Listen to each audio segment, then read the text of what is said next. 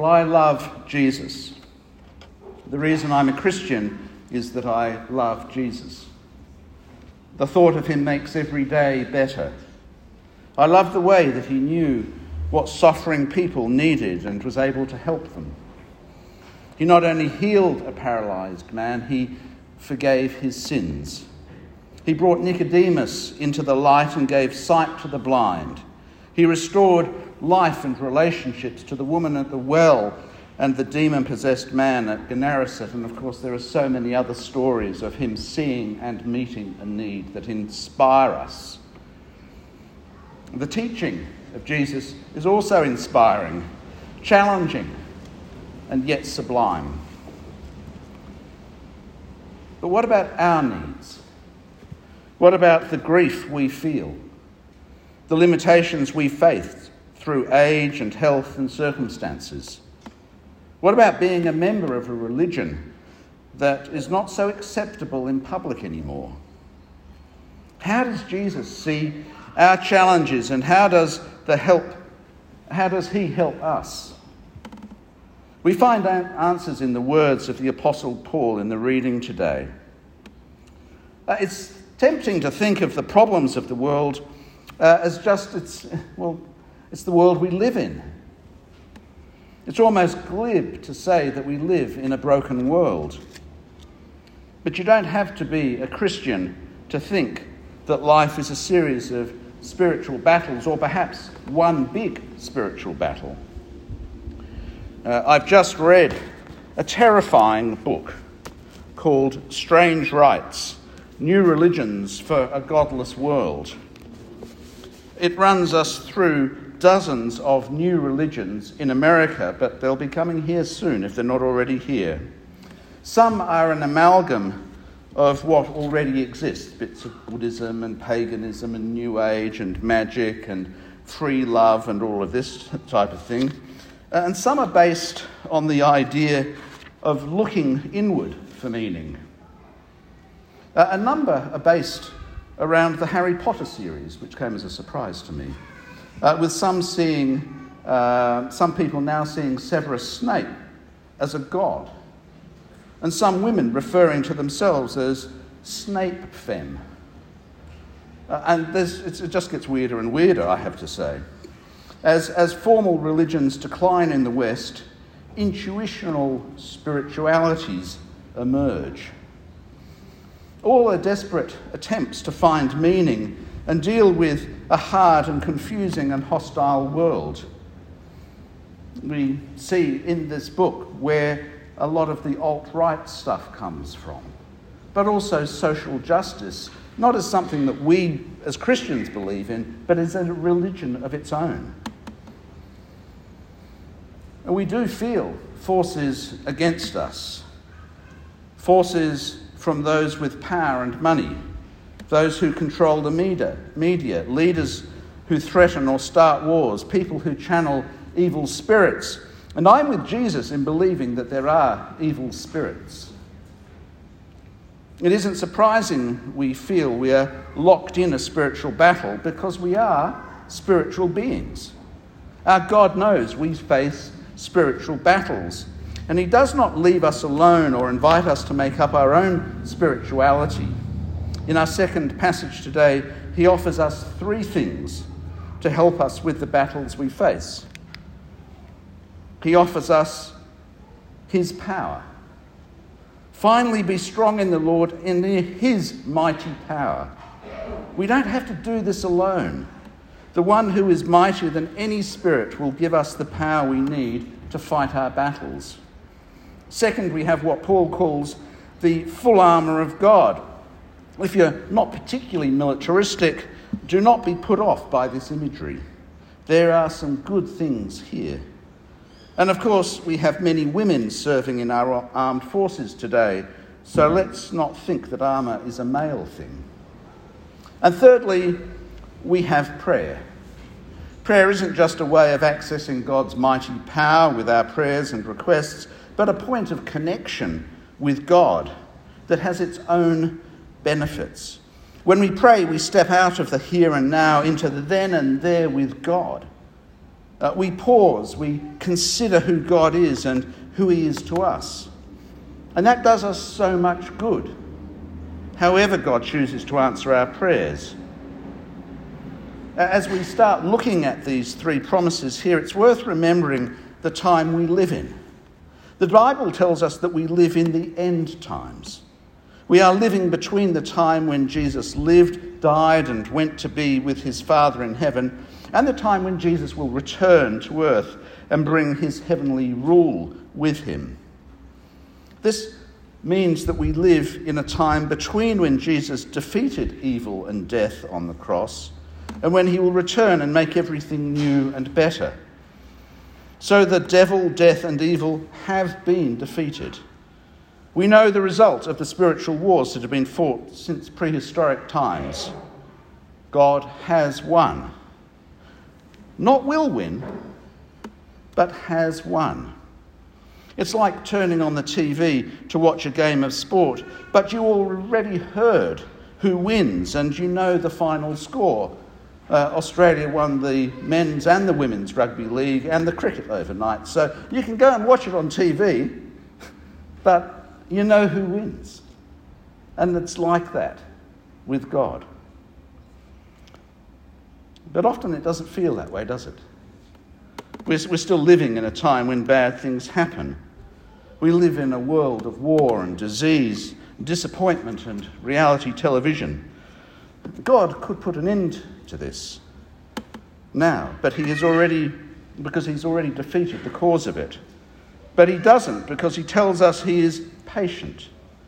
He is giving all the people of the world time to know him and to trust him, so that many more can come to enjoy the beauty and goodness of this life lived with Jesus, and ultimately eternal life with him. So he could end it now, and perhaps he will. But he tells us that he wants to give everyone the chance to come into his kingdom. So there are still bad and evil things in the world, and there are bad and evil people. When you hear the Apostle Paul say, "Be strong in the Lord and in his mighty power," what do you think of? Creation. Some abstract idea that a God who creates everything must be pretty powerful. I think it's better to bring to mind God's power that is shown in the resurrection of Jesus from death, in his exaltation as our Saviour to sit at the right hand of God, interceding for us. It is this power that is now available to us. The love of Jesus shown in the cross is how Jesus knows and meets our needs. This is the power Paul mentioned back in chapter 1. And remembering, this is the last passage in the book of Ephesians, so he brings together a number of the ideas that have been flowing through the book, and this is one of them. He talks about that power. That power, Paul, is the same as the mighty strength God exerted when he raised Christ from the dead and seated him at his right hand in the heavenly realms, far above all rule and authority, power and dominion, and every name that is invoked, not only in the present age, but also in the one to come. This is the power we should have in mind when we face our spiritual challenges. This is the power that each one of us has at our fingertips, that we can access through prayer.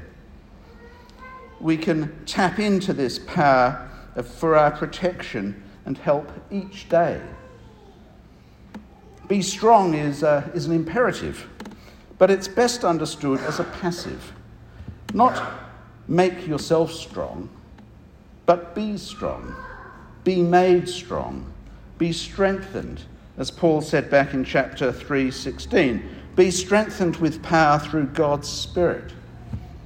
He will provide us with what we need, and that includes putting on the full armour of God, just as he said back in chapter 4:24, that we are to put on the new self, which was created for us so that we can be like God in true righteousness and holiness.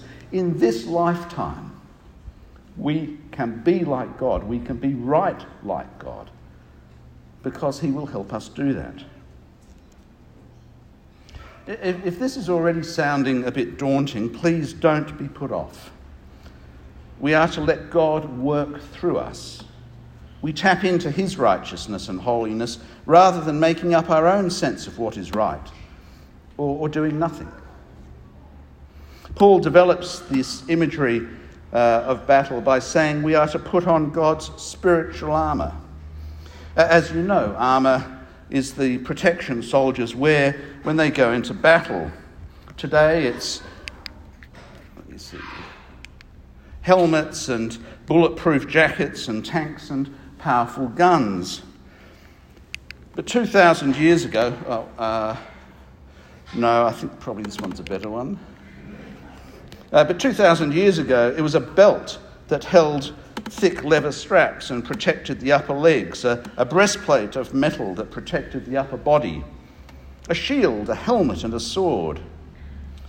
Pay no attention to cynics who dismiss the idea of us putting on armour as sort of a Christian Don Quixote.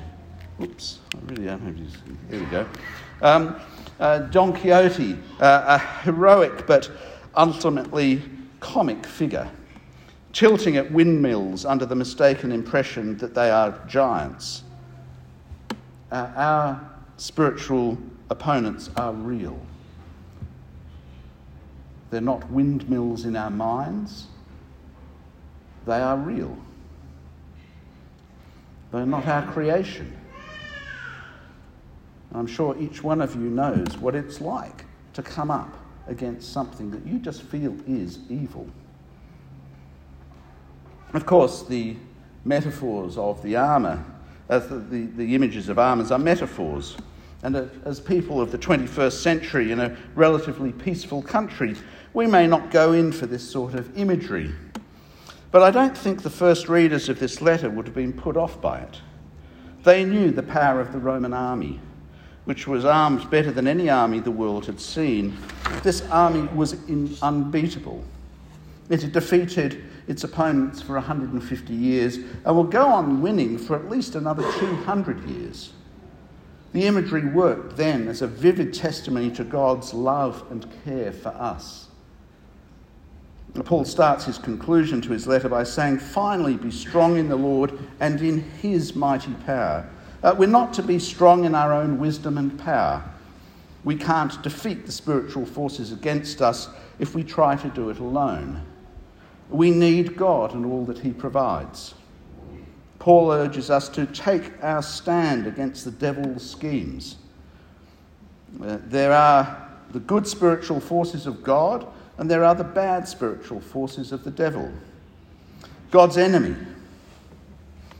The temptations that you face at work or elsewhere, or that loom before you with Christmas coming, are the schemes of the devil set to trap you. So prepare now.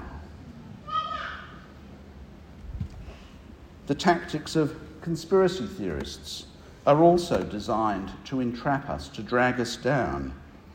They're designed to make us feel uneasy, to distrust anyone. And while we should be careful with organisations and people who have power, not everyone is out to misuse that power. We have people here who have power and influence.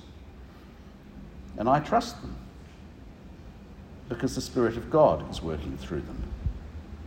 And just because people have got power doesn't mean that we should distrust them. Paul says in verse 12, "For our struggle is not against flesh and blood, but against the rulers, against the authorities, against the powers of this dark world, and against the spiritual forces of evil in the heavenly realms." Not all forces, just evil forces. He repeats that we must put on the full armour of God so that when the day of evil comes, we may be able to stand our ground, and after we've done everything, to stand. The day of evil is not every day. And it's not the day this age ends. It is any day in this age where we face a particular challenge from evil forces. Not every day is hard. We have good times and bad times. But Paul says we need to be prepared for when we do meet evil. We will survive best when we wear God's armour. When we fight with the full armour of God, we will come to the day of judgment and stand vindicated by the God who has helped us for as long as we let him. In our daily lives, we meet all sorts of people. Some are pleasant, some are fun, some are brilliant, some are inspiring in their modesty, some are evil and try to control or manipulate us. There was one guy in the law firm I used to work at. I can't remember if I've mentioned this here before. Sorry if I have, but it's a story that is etched in my memory. This guy started in the firm that I worked in about the same time as me. I was made a partner in 6 years and was there for 27 years. He was told he would never be a partner. Partly character, partly competence. And that made him hate people like me who were promoted. And I mean hate. He left my firm and went to work for a bank, which was just happened to be one of my clients. He spent months going through old files of work that I'd done for his bank to see if he could find a mistake in my work. And he told me he was doing this just to make me feel uncomfortable. It was his way of saying, I'm going to get you. It wasn't particularly fun, I've got to say, as I waited to see if he could find any mistake that I'd made. But I was confident that whatever happened, that God was with me. Not that I didn't make mistakes, but that God was with me and would help me whatever happened. One day, this guy thought that he had found a mistake that cost him over $100,000. He arranged a time to meet me to tell me that he'd found a problem. And you should have seen his joy, the joy on his face when we met. He thought that I had made a mistake, and now he would get back at me, make me suffer, make me pay, prove that he should have been made a partner, not me. Even though it's nothing to do with me whether he's a partner or not. So what should I do? Should I blame someone else? Should I try and wriggle out of the problem? Should I try to get his support to not disclose it? Because he didn't need to disclose it. It could have just laid at the bottom of a filing cabinet and that would have been it. Would never have really come up in an audit. But no, he wanted to bring it into the light of day to get at me. I knew none of those options were open to me. If it was my mistake, we would have to pay the loss.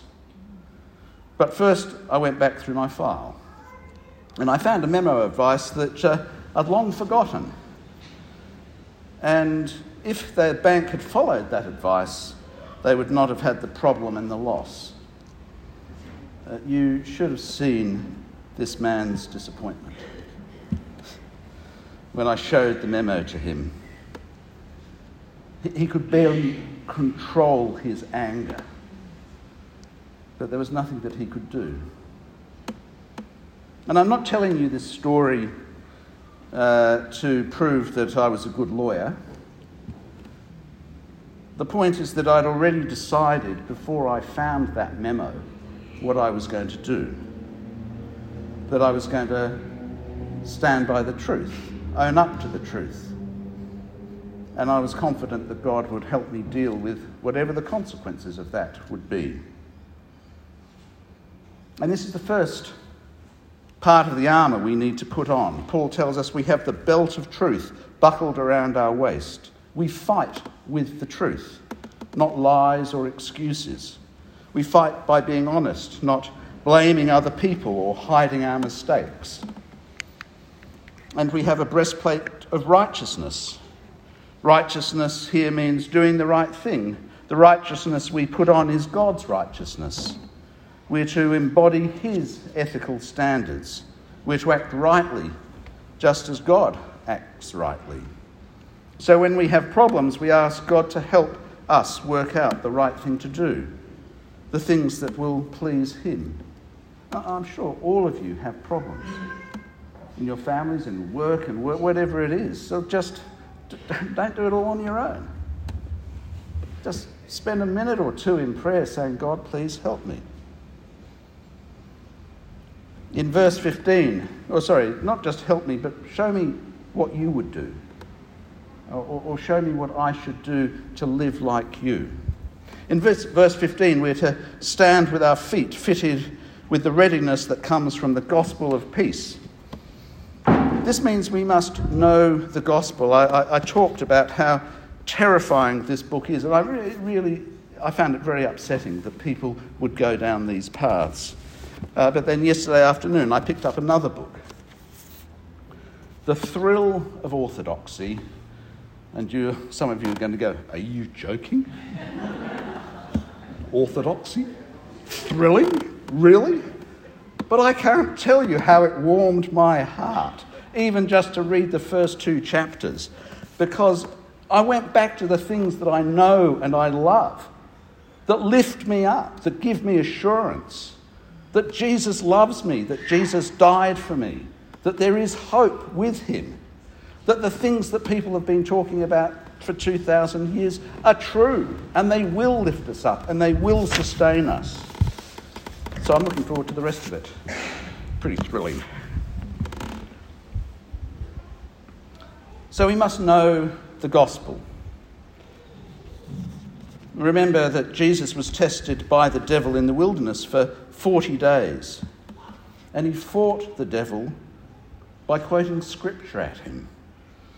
We may not want to quote scripture at our adversaries, but we definitely can draw on it and channel it as we deal with the temptations we face. And we must be ready. There's no point saying, one day I will get to know God, or one day I will read the whole Bible. You don't actually need to know the whole Bible. Just start in the Gospels. You'll know enough just by reading there. But we need to be prepared now for when the challenges come. To get into a regular pattern of Bible reading, perhaps join a Bible study in the new year. We need to know God's truth so we can draw on it, to put it on when we need it. And Paul then says, in addition to all this, take up the shield of faith, with which you can extinguish all flaming arrows of the evil one. And I have one here. In fact, when I preached on this before at my old church, I had 3 of these, and a young man like Billy was down there, and then he started throwing them at me, and I battered them away with my Bible. Okay? Get that image in your mind. That's what we're to do. Unfortunately, 2 of them got pinched at my old church, so I've only got one left.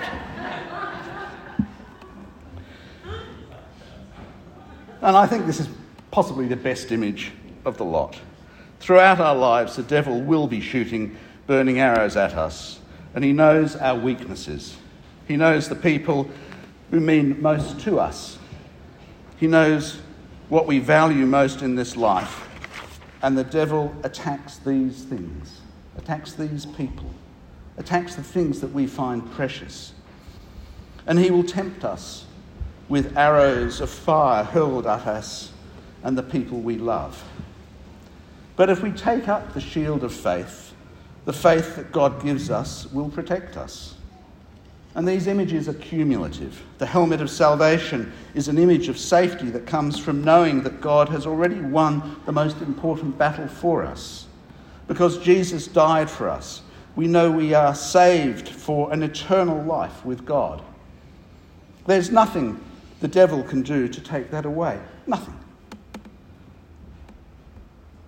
Our faith will protect us because our faith is not something we do. Our faith is a gift from God brought to us by his Holy Spirit, and this faith will carry us through this life and into the next. So So the Bible is our sword, given to us by the Holy Spirit to both defend ourselves against spiritual attack and to fight for the truth. The Bible helps us know how to deal with the problems we face in life. It contains God's wisdom for our lives. When you have got a hard day ahead of you, start it in prayer. Dear God, please help me to get through this day. You know I don't always handle my boss well. Please help me stay calm, to listen, to understand, and to stand up for what is right. Please help me to be patient when things don't go well. Please help me to get over disappointments without turning to hate. There's no challenge we can face any day that is too great for prayer and drawing on God's power. So Paul is saying this is how each one of us should face each day. We shouldn't do it thinking we can conquer the world on our own. Most successful non-Christians that I've met either have hidden doubts or fool themselves that they are great. But there's a better way. It's to go to work with God by our side, to put on his armour, accept his help, and God will help us and protect us. I love Jesus for many reasons. And one reason is that he cares for us like this. When we sing Jesus loves us, we're picking up this type of imagery. And this is how he loves us. Shall we pray? Our Father God, we thank you that we do not have to face the world alone. We thank you for always being with us, protecting us with your armour. Help us to not take credit ourselves for our successes or blame you for our failures. Please help each one of us to accept your offer of love and protection and live each day for your glory. In Jesus' name, amen. Well, let's stand and sing.